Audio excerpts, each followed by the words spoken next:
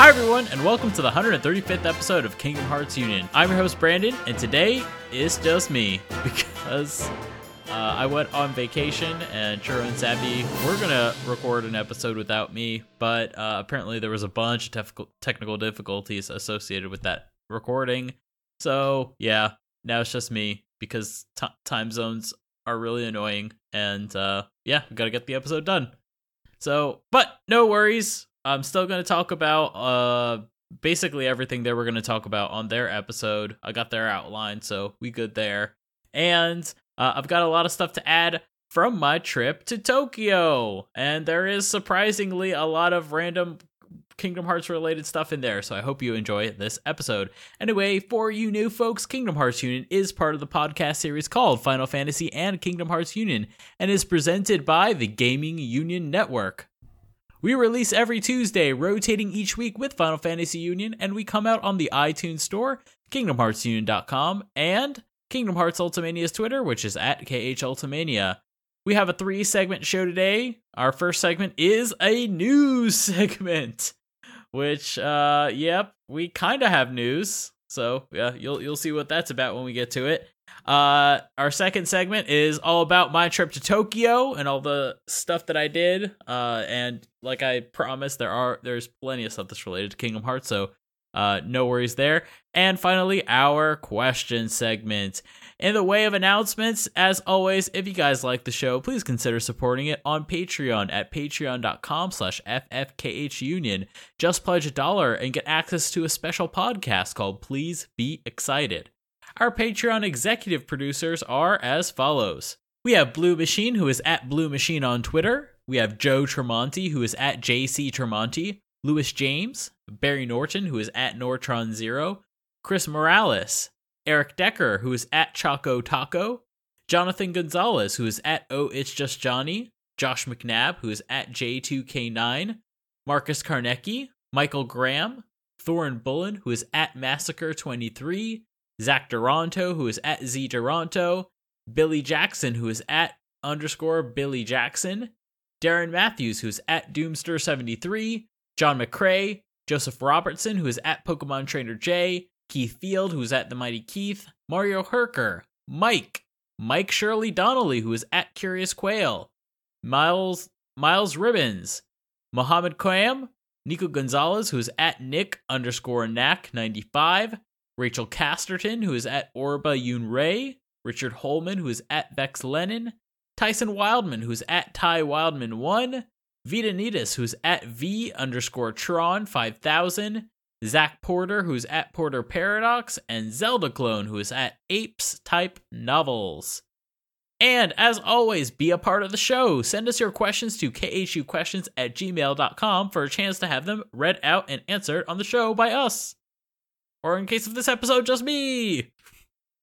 So anyway, moving on to the news. So, in this episode, I've got good news and I got bad news. But not in that order. I got bad news and then I got good news. Or in some ways, you could also consider it to be like anti-news and news.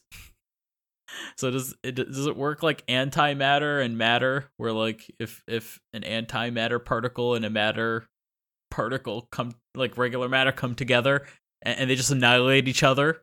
Does it cancel it out? Does that mean we have no news? I don't know. You be the judge. Anyway, our first bit of news is that KH3 not listed to be at Jump Festa 2018. So, I guess that could be our anti-news. It's like the absence of news. The announcement of, or the effective announcement of the absence of news. So, yeah, that's what I would call anti-news. But, you know, even with this, you know, not so happy bit of news, you know, sometimes you gotta turn that frown right upside down and remember that, you know, most of the events that Kingdom Hearts 3 has been featured at, Kingdom Hearts 3 was not listed on the lineup before the event. So don't be a Sally Sourpuss just yet. You never know what the remainder of 2017 may hold for us. Also, Let me just throw this monkey wrench in there. While there may not necessarily be Kingdom Hearts at Jump Festa, that doesn't mean we might not get like a random tweet like they did, I believe, last year of some, like, I think Sora was in like Power Form. I don't remember. He was at the mysterious tower and looking up at it, and I don't remember the details. It's all fuzzy, but like they tweeted out a screenshot last year, so maybe we'll get a screenshot. I could go for a screenshot. Like, you know, if the alternative is nothing, I'll take the screenshot. Thank you. Screenshot and a side of French fries, please. So you never know what 2017 may hold, but at least on paper, that's the last nail in the coffin for 2017 as far as Kingdom Hearts 3 news goes. So here's hoping maybe that's not the case. Now, the good news is the next announcement is that officially, this is official announcement, so we got something locked down for future Kingdom Hearts stuff. A Kingdom Hearts fan event has been scheduled for the D23 event, which will be happening in Tokyo, Japan in February in 2018. So that means the next time for sure that we're definitely going to be seeing Kingdom Hearts 3 is going to be next February in Japan, 2018. Be there or be Square Enix. Now, some slight things to be aware of about this announcement are, for one, last time they did this in Tokyo, Japan, we didn't get to see the stuff from that event for quite a while. I mean, we heard about it from people who were there, but we didn't actually get to see it publicly for a while. You know, we're talking a matter of months. So yeah, just keep that in mind. That it could be a little bit before we see it. So that's one thing. Also, other thing, the announcement, the specific wording of the announcement is that this is going to be something that attendees of the event will be seeing. The attendees of the event will be seeing a special sneak preview, and the way it's worded makes it sound exclusive. So, while this is our good news for the episode, it also has a dark side to it, a not so happy side to it. So I guess at the end of the day, you can't get bad news without a little bit of good news, and can't get good news without a little bit of bad news. That's the moral of the story. That's pretty much our news for the day, for this podcast. There was, plenty of announcements of related merchandise that's been, going around. But that's not really something I personally care about on the show. So, if you're interested, check Twitter. There's always tweets out about new merchandise. If you're into that stuff, great. I think the most interesting thing I saw was there was a Donald and Goofy action figure announced, and they both are in their Kingdom Hearts style outfits. I mean, that's the only thing that jumped out to me. I don't even know if that's significant. Have there been others? Maybe there have been. I don't know. You tell me, or don't tell me. I really don't care. But please talk to me. I'm so lonely. Talk to me on Twitter at _Brandon _BRANDEN. So now, moving on to our second segment, because there's really nothing else to talk about with regards to news, and I think you guys are going to be really interested in the following segment. So I guess you could sort of take this segment, which, by the way, I'm going to be talking about my trip to Tokyo, take this segment as kind of like a preview for what we do on Please Be Excited, our Patreon exclusive podcast. For those of you who don't know about Please Be Excited, which, by the way, all you gotta do, pledge $1, get access to Please Be Excited. But don't touch that dial, because you're gonna get a taste, a whiff of it right here. So Please be excited is our opportunity to talk about whatever it is we want to talk about for the show.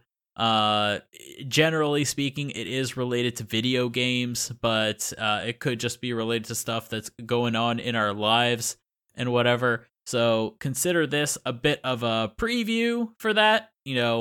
Please be excited, and this segment are supposed to be something super chill. This is something that you listen to when you're folding your laundry, or if you're drawing a picture, or on the way somewhere, like in a commute. This is for you. And trust me, we've got I made sure to pack as much content into it as possible. This is the most packed full non-content content that you're ever going to get. And for the people who come here for Kingdom Hearts stuff, trust me, it's full of a bunch of Kingdom Hearts stuff as well. I'm a Kingdom Hearts fan, so if I'm going on a trip, especially to Tokyo, I'm going to make it about Kingdom Hearts somehow. And I did. So, without further ado, let's get into my Tokyo trip. So, for those who don't know, I've been living in Japan for a year and about a year and 4 months. So about a year and 4 months so far. So I guess that means almost a year and a half. Oh my goodness, so sad. It's going by so fast. But yeah, living here for a while now. So it's about time that I actually head over to Tokyo and start doing some more touristy things, and not just live in the middle of nowhere in Japan and wallow away my life. So yeah, the first order of business was going to Disneyland. Whoa! So as someone who is originally from Florida, if I'm going to go see someone else's Disney, I'm going to have high expectations. And just to give you guys a little bit of a background on the Disney game out there in Japan, let me just tell you, there's some really interesting things about the Tokyo Disney parks. Step 1, it's not owned by Disney. What? The Tokyo Disney parks are not owned by Disney. They are licensed from Disney by a company called the Oriental Land Company. Let me tell you something a little bit about Japan. Japan is an archipelago. If you guys didn't pay attention in your geography classes, and Mrs. Terwilliger is mad at you because you didn't remember from geography, an archipelago is a collection of islands. And one of the distinctive traits of an island is there's not a lot of land. So the land you do have is probably going to be expensive. And if this is a well-established nation, there might even be a monopoly of companies that fight over and buy up all the land. Hence the Oriental Land Company, who owns Disney parks in Japan. There are 2 Disney parks in Japan. We got Tokyo Disneyland, which is very much like if you've ever been to Disneyland in California, or if you've been to Magic Kingdom in Florida, you've basically been to Disneyland in Tokyo. I mean, there are exclusive things. Of course, there's exclusive things in every park. There's little differences. Everything's in Japanese in Tokyo Disneyland. But for the long and the short of it is, it's more or less that kind of a park. If you've been to either Magic Kingdom in Florida at Disney World, or if you've been to Disneyland in California, you've seen the general layout of that park, that style of park already. And most of the rides are exactly the same. So no worries there. Now, I will say, I do appreciate going back to Disney after a long time, specifically Disneyland, because the last time I went to Magic Kingdom was probably when I was 10. So getting to go back and experience some rides that I haven't experienced in a while, namely Pirates of the Caribbean, Splash Mountain, Space Mountain, all the big, as they say in the biz, the e-ticket rides. It's really great to see him again. Long time no see. A lot of fun. So, if you're in Japan and you want to get your Disney fix, and you don't want to stray too far from what you're used to, or if you never went to those parks originally in the first place, Tokyo Disneyland is a great way to experience that. That being said, skipping on from that, because there's not too much special about Tokyo Disneyland that I was able to ascertain. The other park, Tokyo Disney Sea, that park is the sleeper hit of all the Disney parks. Now I know, it's not the Tokyo Disney parks are not they're not owned by Disney, but they're still Disney parks. And out of all the Disney parks, and let me tell you, I've been to all of them in Florida, and that's a very if you don't know too much about Disney, Florida's got the most Disney parks. So if you've been to all the ones in Florida, you've seen a very representative sample of what Disney's got to offer in terms of theme parks. So I've been to all of those, and I gotta say, Tokyo Disney Sea, it's my favorite Disney park. Now, from what I've heard, I've talked to some English teachers here that are actually super into super nerdy into theme park stuff, and they're like, yeah, duh, everybody knows Disney Sea's the best.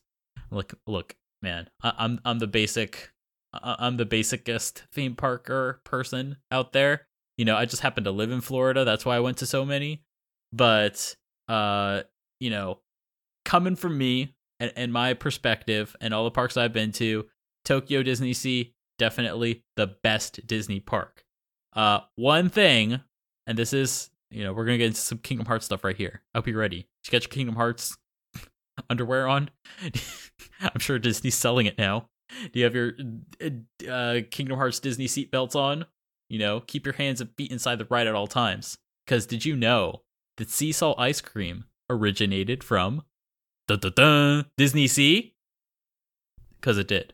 So if you go back in time, Tetsuya Nomura has talked about in interviews in the past why the heck these Kingdom Hearts characters are constantly eating sea salt ice cream, and what's the significance of that. Basically, Nomura, lives in Tokyo. He's been to Tokyo Disneyland, Disney Sea, and at some point when he went to Tokyo Disney Sea, he tried the sea salt ice cream, loved it, and was like, hey, let's put it in the game. And he did. So, the place where it all originated, sea salt ice cream, it's there. It's easy to find. I went there in the winter, and it was still there, and I still ate it, and it was still awesome. I guess in the winter you don't have to worry so much about it melting, so that's a plus. But don't get hypothermia. I didn't, but something to be concerned of. So some things, my comments. This is going to be my impromptu official sea salt ice cream Disney review.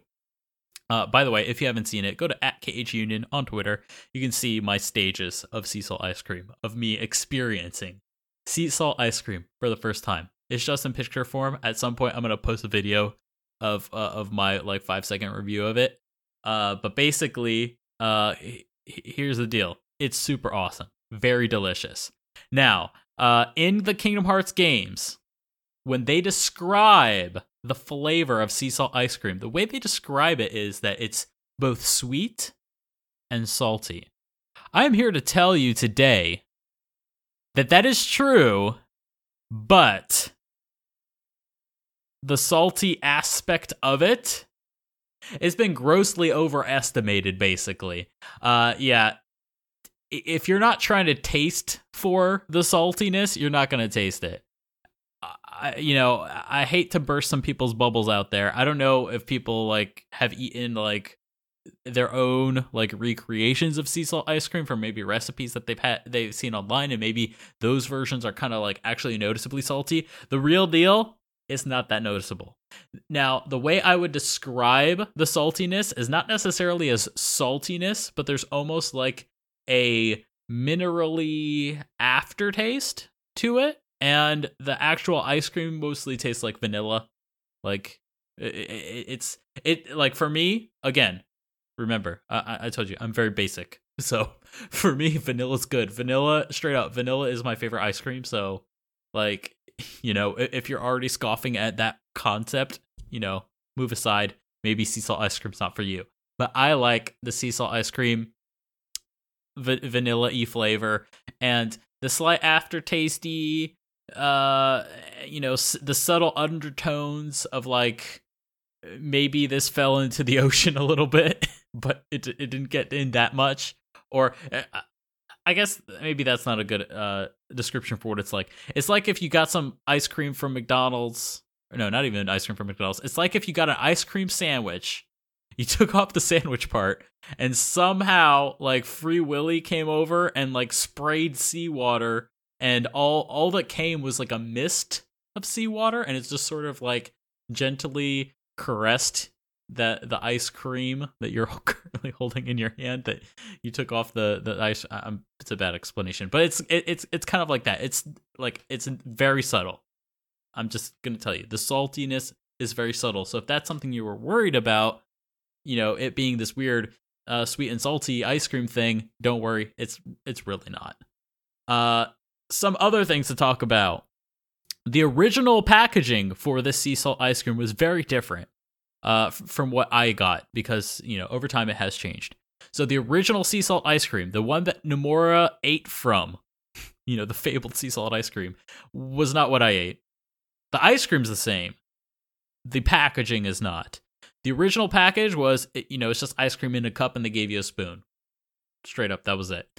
The new setup is, you buy it. It's in this little plastic packaging. You open the package and it is like a seashell. It's like it's a seashell, and then the outside, basically seashell part it's kind of like a waffle cone of an ice cream, but maybe like lighter than that, a little bit lighter than that.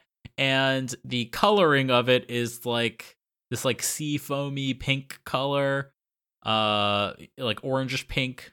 It almost looks like a sherbet, but like, look, it doesn't taste like anything. It's as bland as a bland waffle cone is. That the point of that seashell is not flavor; it's to contain the glorious sea salt ice cream within. It's the effectively, as they just described in Aladdin. It's the sea salt ice cream is the diamond in the rough, and the shell is the rough.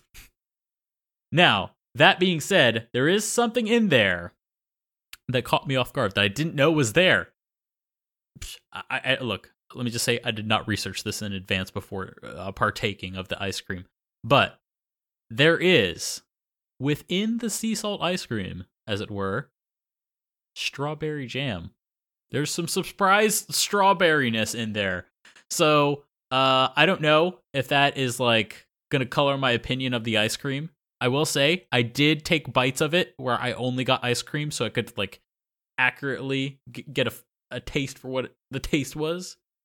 But just so you know, if you ever go to Disney Sea, if you ever buy the sea salt ice cream and you want to ensure that you are getting the proper experience, so you're actually tasting just the ice cream as they do in Kingdom Hearts, because look, from what I see, there ain't no jelly in that. So what you got to do? Go for the sides. Go for like the tips. There's no jelly there. I don't think you're ready for this jelly.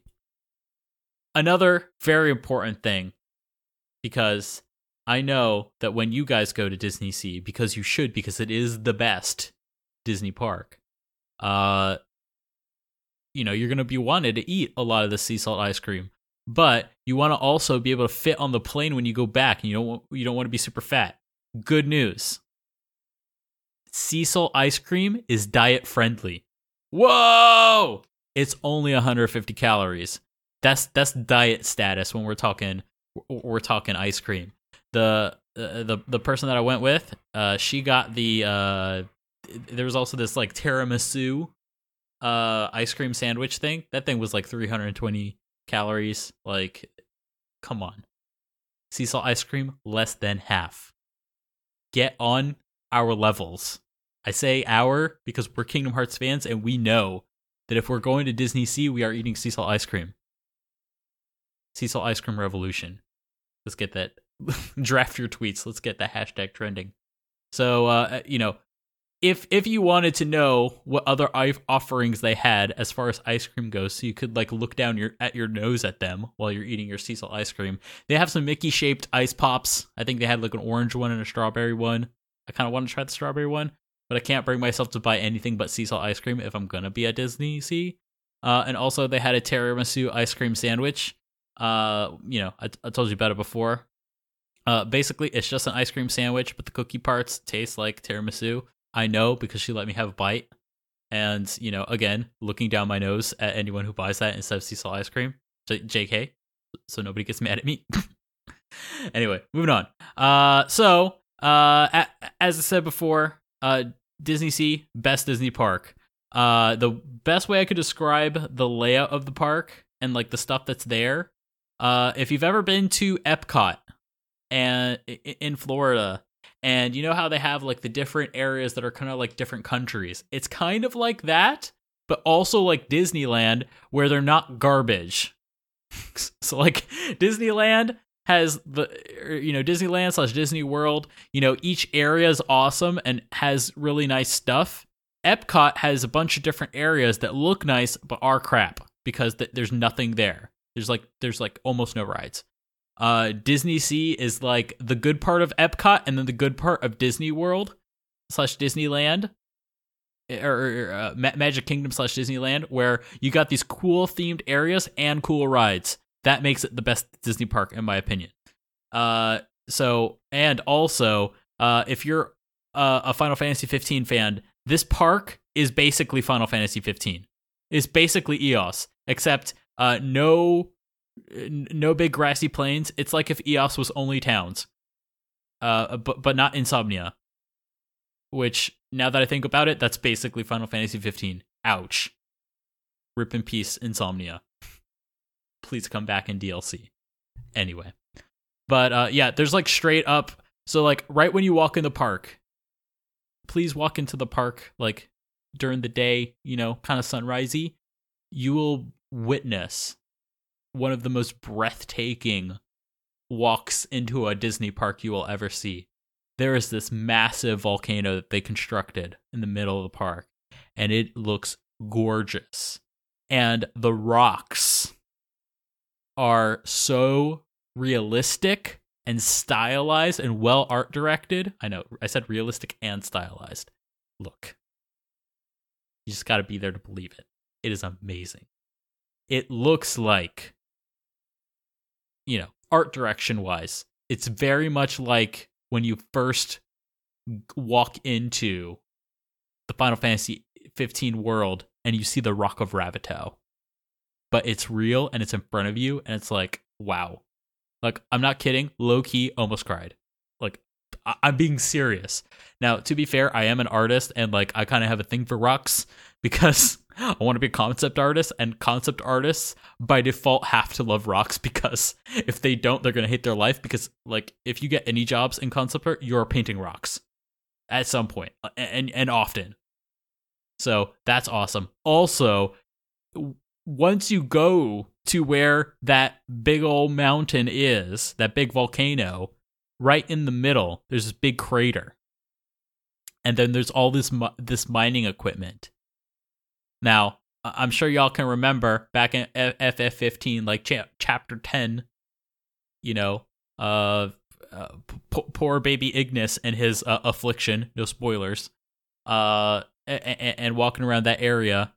Well, actually, in the game, it looks pretty bad. Okay, I'm talking about for all you nerds who watched the trailers like me before the game came out and you saw that place during the daylight and it looked amazing.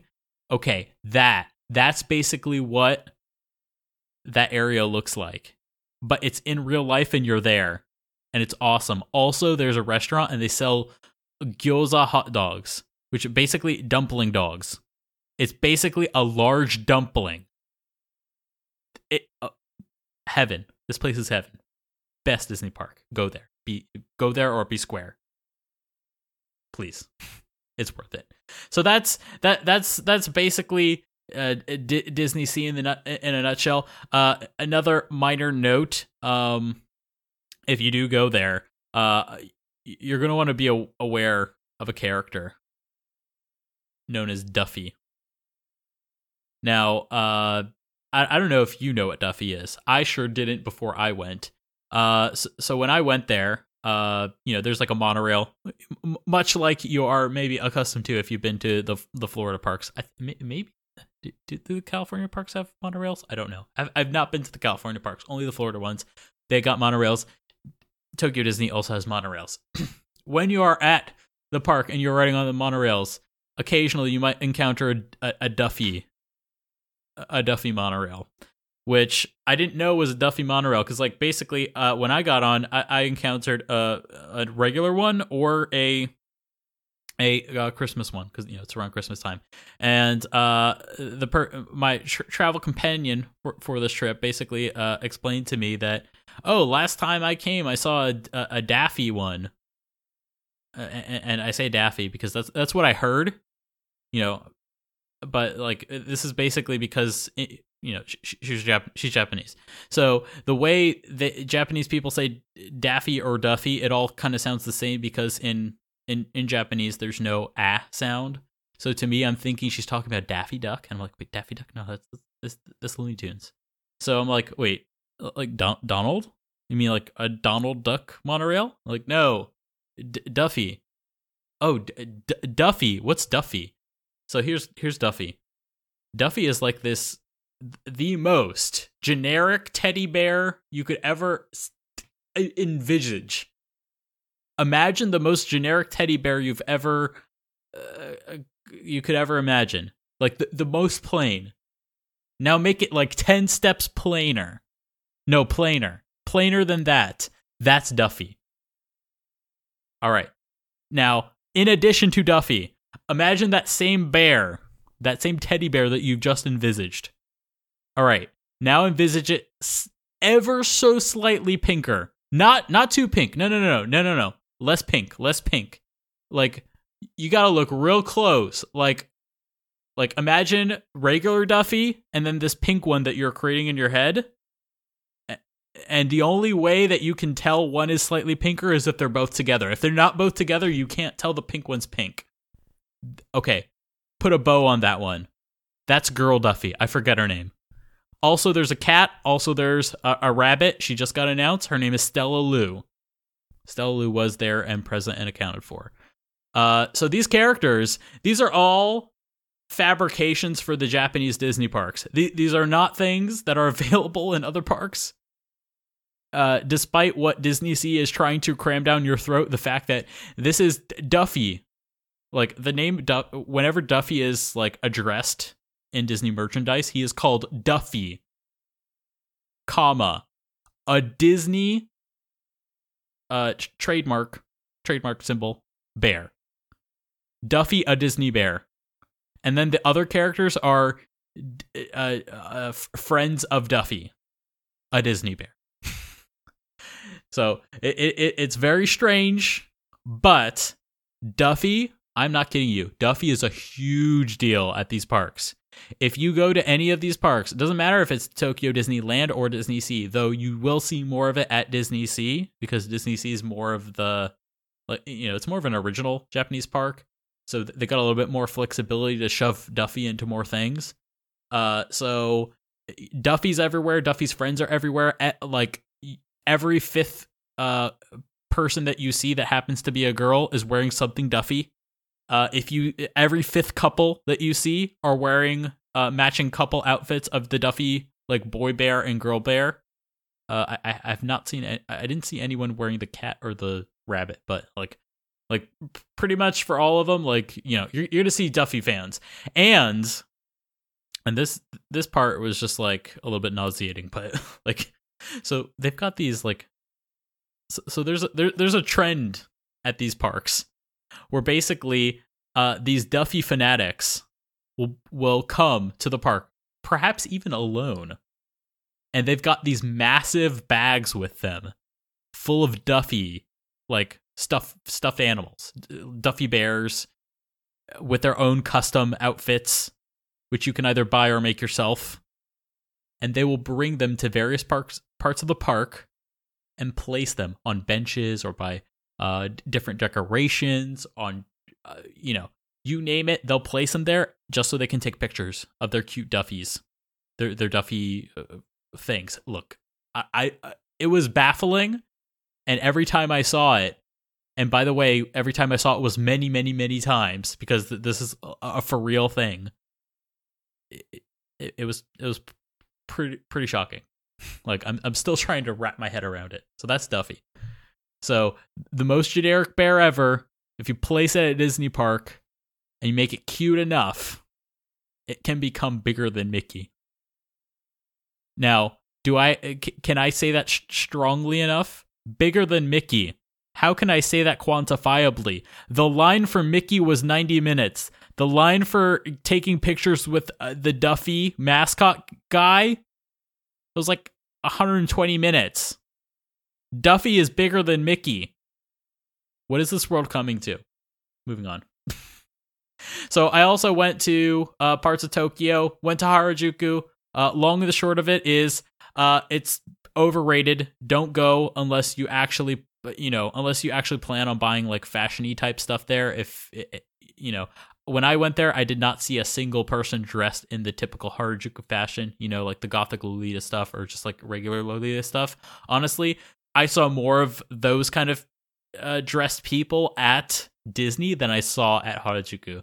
And my understanding is apparently that whole phase was more of a thing in the 90s, and the way that we're, told about Harajuku is kind of like a little bit old and outdated. And when you actually go to real Harajuku, like the girls there, they're all dressed kind of normal and they're just looking there to buy fashion stuff. So if you're a guy looking to see girls dressed kind of weird, it's probably not going to happen. Now, that being said, a couple of the workers there at some of the shops, they'll dress in the weird attire just so there's somebody there that looks like that for the tourists.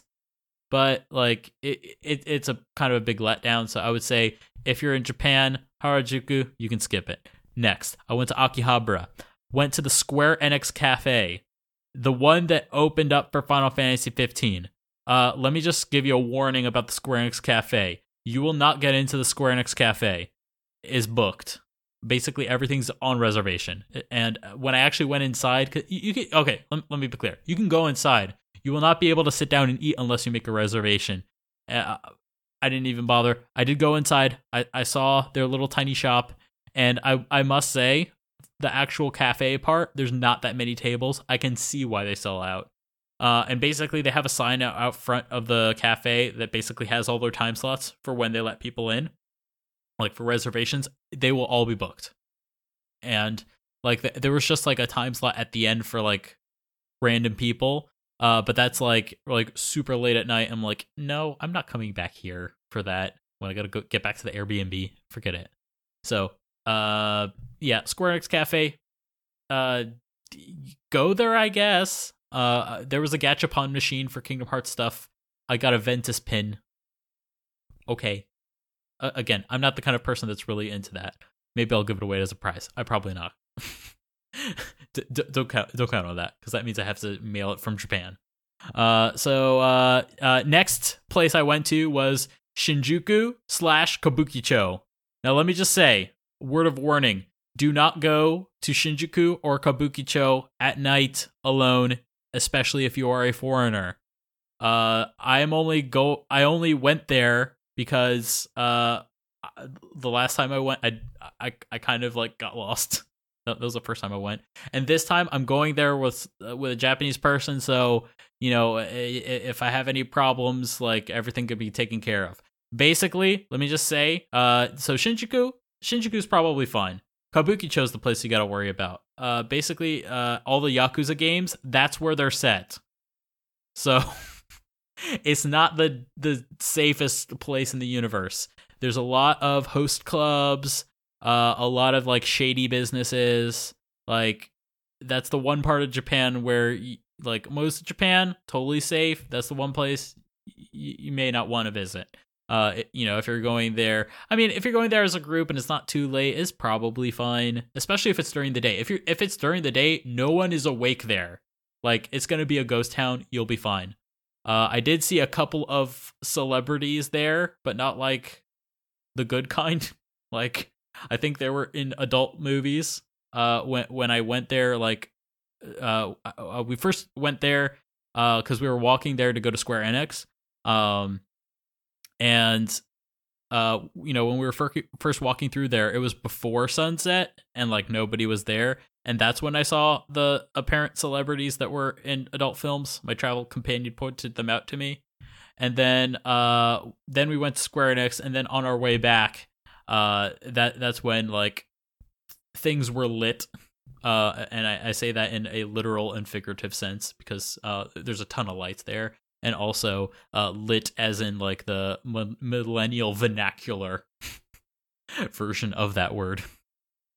I also went to Kabukicho specifically because I'm a big fan of Ryuga Gotoku, aka the Yakuza series. So I wanted to take a bunch of really stupid otaku photos of me just in places that I remember from Yakuza, specifically the Don Quixote in Kabukicho. And let me just say, if you've played any of the Yakuza games that are set in Kamurocho, which I think pretty much all of them, and you've been to the Don Quixote, let me just say the entrance is identical. Exact same layout. I was having like this crazy like vertigo euphoria experience because it's like the virtual world and the real world are like almost identical. What's going on? That was crazy, but it was awesome. I took some funny pictures outside of Kabukicho. I'll probably post them to my Twitter eventually. Again, @_Brandon_BRANDEN. So yeah, Shinjuku, Kabukicho. Oh yeah, by the way, went to Square Enix. It's not my first time going there. If you go to Square Enix, you are not going to see anything important. But if you're dumb like me and you want to get a picture with the sign, there is a sign that says Square Enix. I will highly recommend go during the day, like midday, because every time I go, it's always at night. I say every time, I mean like I've been there twice. It's always at night, and it's so ridiculously impossible to take a good picture with that sign because it's so bright, and then it's dark, and there's no lights to illuminate you, and it's just like this incessant fight with your white balance of your phone and the ISO settings, and it's like, it's not great. Or bring like professional photography lights. It's not worth it. Anyway, next point on the tour was going to Artnia, which by the way, they're still having at the time of this recording, they're still having the Kingdom Hearts 15th anniversary event. So I got to see that. But much like the Square Enix Cafe, which is in Akihabara, Artnia also has a reservation system, which they were, again, all booked up. But they do have a cordoned off section where there is a lot of memorabilia and stuff for whatever event they have on display, which at this time was the Kingdom Hearts 15th anniversary event. So some of the things that I got to see were a more than life-size statue of Roxas. Now, I always thought these statues were life-size. No, Roxas is like 5 feet tall, like 5 feet nothing, just like Sora is. This Roxas was taller than me. I'm 5'8". Also, his hands and the sea salt ice cream he had in his hands were flippin' massive. So, let me set the record straight. That statue is not life-size. That is above life-size. It's big. So, I mean, it's not the Statue of Liberty. Don't get your hopes up, but it's big. It's bigger than a normal human being. Okay, moving on. Some other things. Lots of artwork. Specifically, a lot of final sketches from Tetsuya Nomura himself. When I say final sketches, I mean like this is the outline done in pencil by Nomura, fully cleaned up. So this is not like concept sketches that didn't get used. Like I'm talking, these are final artworks that were eventually then colored and actually used for promotional materials. So this is all like final sketches of promo art. So I got to see things like the start menu from Kingdom Hearts 2 Final Mix, where you got Roxas and Sora together. You got the 358 over 2 days pencil art, the promo art of like Roxas and his coat flying off, and then in the background of his coat you got Axel and Shion and Roxas eating sea salt ice cream. Like that art, I got to see that in pencil form. There were some like storyboards from Birth by Sleep of some various cutscenes with like Ventus, and a lot of stuff with Xehanort basically in these things. And it was really interesting because unlike a lot of storyboards where they're really simple in their layout, you know, like it's like we're talking like a typical storyboard, you might have like just side by side square panels that are like the same shape as what the screen would be. So in the case of this game, Birth by Sleep, it would have been, you know, if it was a standard storyboard, it would have just been like some 16 by 9 rectangles side by side to each other with some like notes underneath. But it wasn't like that. It was actually formatted a lot like a comic book. Like it had all this really interesting layout to it and flow to the scene, and like it kind of makes me think like, did Nomura make this kind of stuff for all the Kingdom Hearts games? And like, does that mean that Nomura effectively, when he wrote the story, did he effectively make it a comic? And like, why not release that?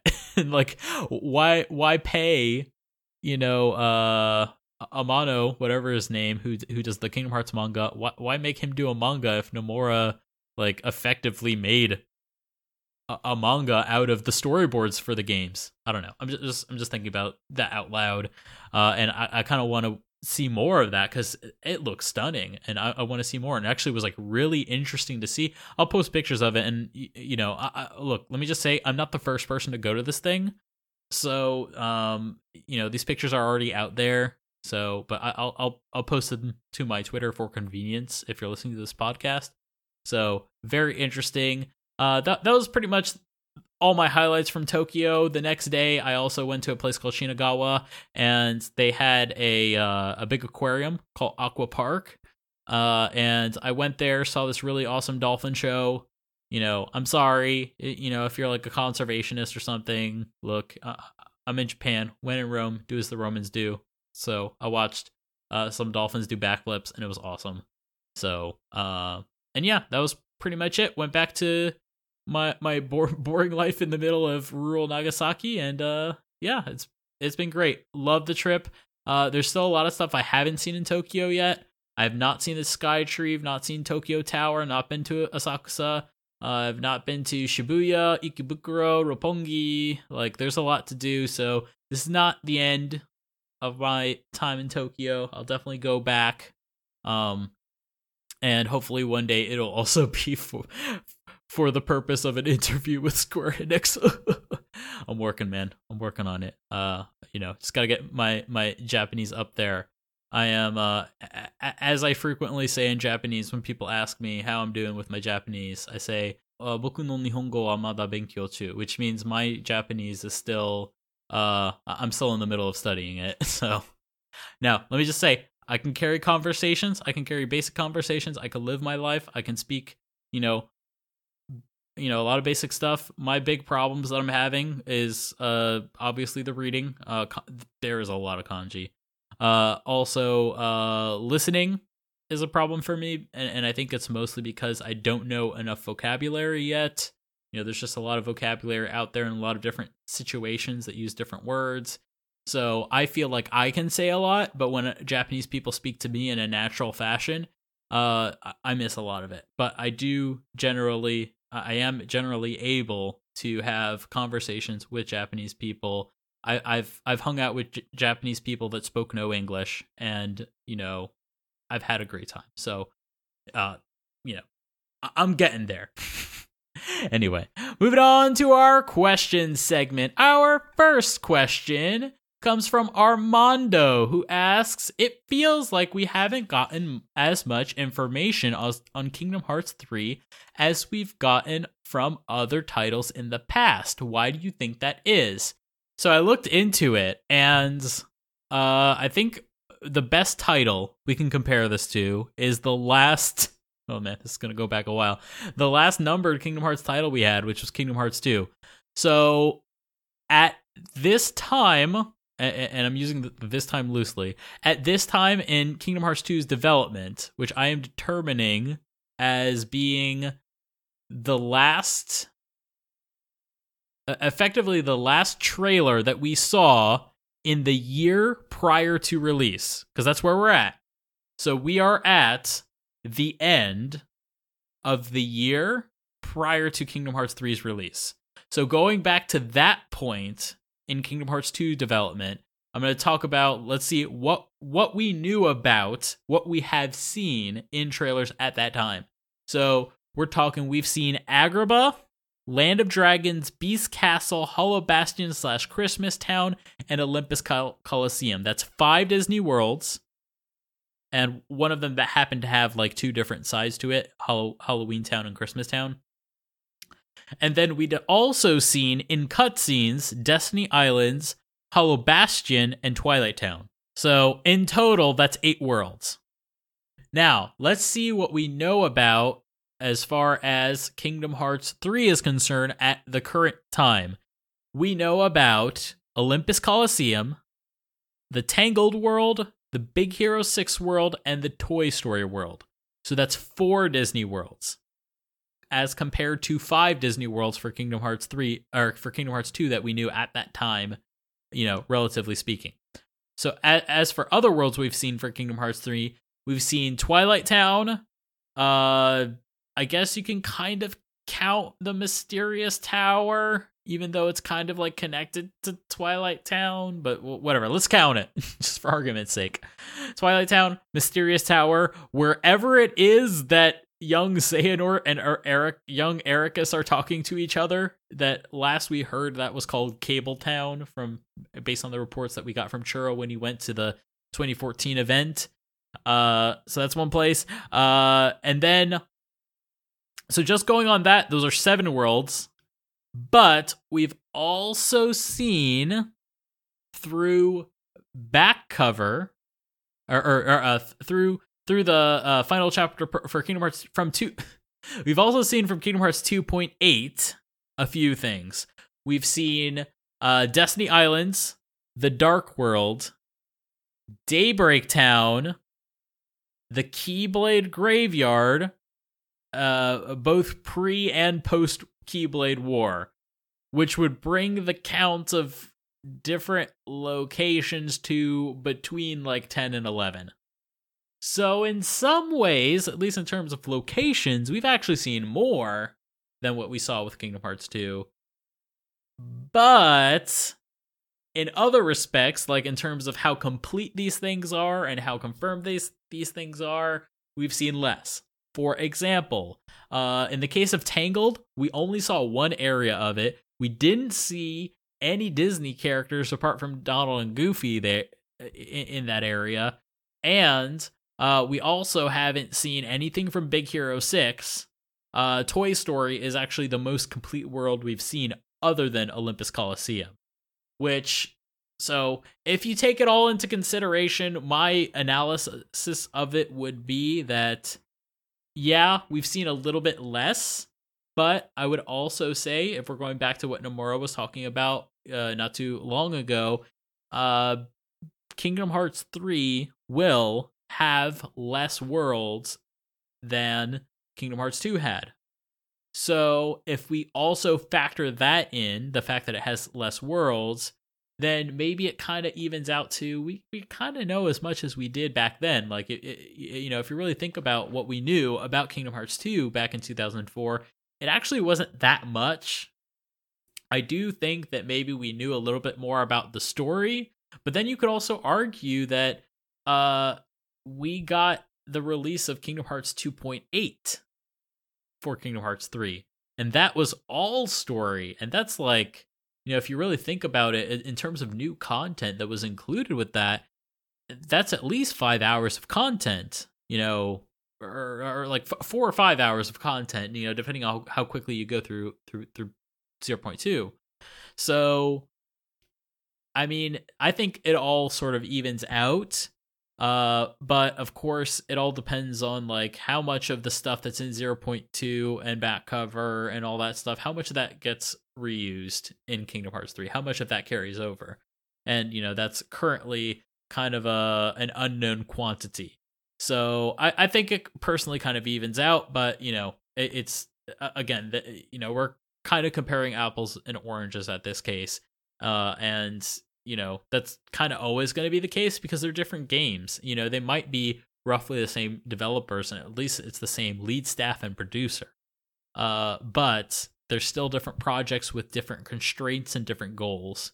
And I think that's the other thing. So if we have, in fact, been seeing less, I would say the reason we have, and at least the reason we've had more quote quiet times in the PR for this game, the reason for that is because the game development's taken longer, and also this is a much bigger, harder project than Kingdom Hearts 2 ever was, or any of the Kingdom Hearts games were. And when I say bigger, I don't necessarily mean in volume of what we're going to get. I'm not going to try to upsell you on that before we have the final product.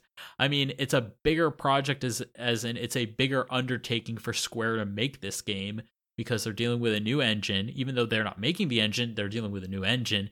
And on top of that, they're dealing with, and this is the biggest thing, a higher expectation for the quality level of what we're supposed to be getting for this game. For all the other previous games, you're either dealing with PS2 quality stuff, or 2D crappy Game Boy stuff, or crappy DS quality 3D graphics that are roughly like PS1 graphics. So the level of expectation for how the visuals were supposed to look for those games was a lot lower. So the art assets didn't have to be as beautiful. The animation didn't have to be as tight. They could get away with some cutscenes where the faces were just flat textures with flappy lips. It hadn't been that long since that time. So don't go forgetting it yet. But like, there was a time where we had cutscenes where a large percentage of the characters just had a flat texture for a face and their lips flapped.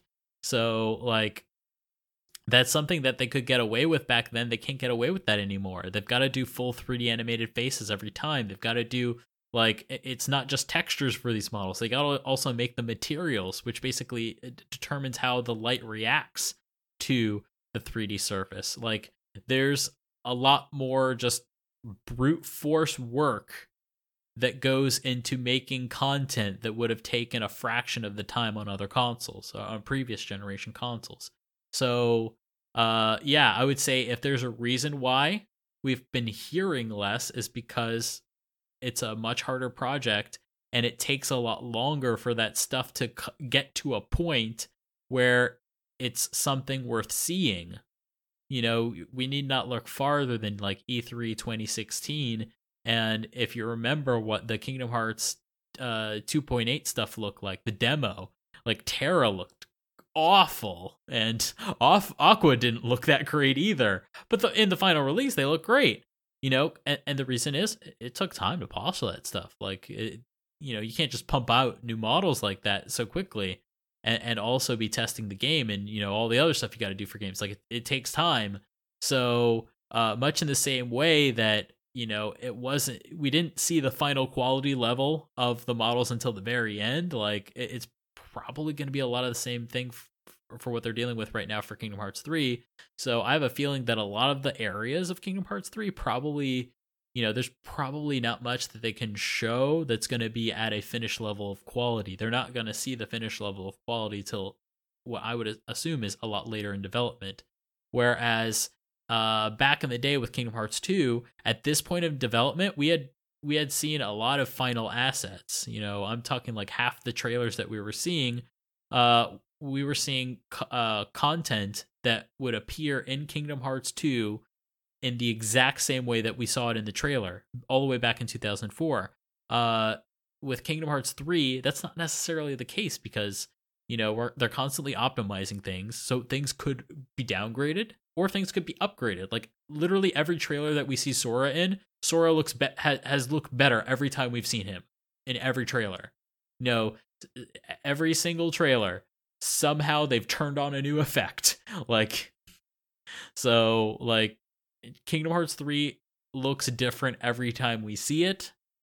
And towards that end, I have a feeling that's probably why we haven't been seeing much, because they're probably not done polishing, because it takes a lot longer to polish these things than it did back in the day. So, yeah, that's pretty much what I think is the reason for that. Moving on to the next question. This comes from Tyson Wildman. Could you see Sora or any other Kingdom Hearts characters come to Super Smash Bros. At any point in time?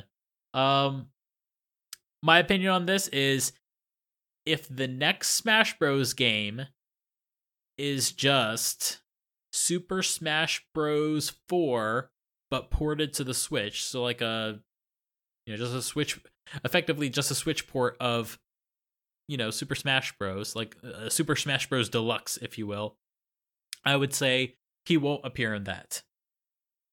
If, on the other hand, there is a Super Smash Bros. 5 and Kingdom Hearts 3 gets confirmed to release on the Switch, I would say absolutely they're going to make Sora work. Now, from a legal standpoint, it's going to be a lot harder than what they did to get Cloud in the game, because, you got Disney involved. But I think they'll make it happen. Clearly, Tetsuya Nomura and Masahiro Sakurai, the director of Smash Bros., they're clearly tight enough that they got Cloud in Smash Bros. 4, and Cloud's never been on the Switch. So if that's the case, and Kingdom Hearts 3 does come to the Nintendo platform, I think there's going to be a pretty good chance that Sora will come. And a lot of people have been asking for Sora. And like, after Cloud, like, what other Nomura character do you definitely want to be seeing on the platform? And like, in terms of like Square characters, like the only other character like that really pops up that's kind of recent is Noctis, and he's going to Tekken 7, so that'd be kind of weird if he's also there. It's not to say that can't happen, but like, you didn't see Cloud in Tekken 7. They picked Noctis because for whatever reason, maybe Harada likes Tabata. I don't know. Harada Tabata. What a wonderful name. Da-da-da. Sounds like Hakuna Matata. Anyway, moving on. This last question comes from Otaku Tamaki. And they ask, "Hey guys, it just dawned on me. So, with the Ansem reports, there are 13 that are canon, including in Final Mix and the proper Kingdom Hearts 1. But there are also 13 members of our favorite organization, 13 Darknesses. Is there something significant about this number popping up everywhere, or is it purely coincidence? Or should we just, as is always easier to say, just say Nomura?" I will say, yes, let's first start, and I'll collectively say it's Nomura. So now that we're done with that. Yeah, when it comes to the number 13, like, it just has, like, in terms of, like, mythology and just, like, general, human history, the number 13 comes up in a lot of mythology as being a number related to darkness, a number related to unluckiness. If you ever heard of the date, Friday the 13th, as being an unlucky day, it comes up in numerology as being something kind of sinister, just in the same way that 666 is, considered to be a bad number, and that comes up in a lot of works of fiction. So, because it does have some cultural, it does tie into real culture that exists in the real world. So I would say that's probably just the main reason. And anytime Nomura wants to number something, I guess he chose the number 13. And maybe he didn't know what it was going to refer to at the time, but then as things went on, he decided to include it more. I would also say that the first time that this number does come up is in, as you say, Kingdom Hearts Final Mix, when there are 13 different Ansem reports. And also within this same special edition that they made, they introduced the first organization member. Xemnas was there. He was the secret boss. And also, what was also included in that? Well, there was also Deep Dive, and within there they mention very clearly the 13th Order, which was the original translation for Jusan Kikan, which is, as we know now, translated to be Organization 13. So the idea for Organization 13 had already existed in the past. So, and also the new added documents of the Ansem reports that were added in Kingdom Hearts Final Mix, they were both pertaining to the secret boss, namely Xemnas, who is a member of the Organization 13.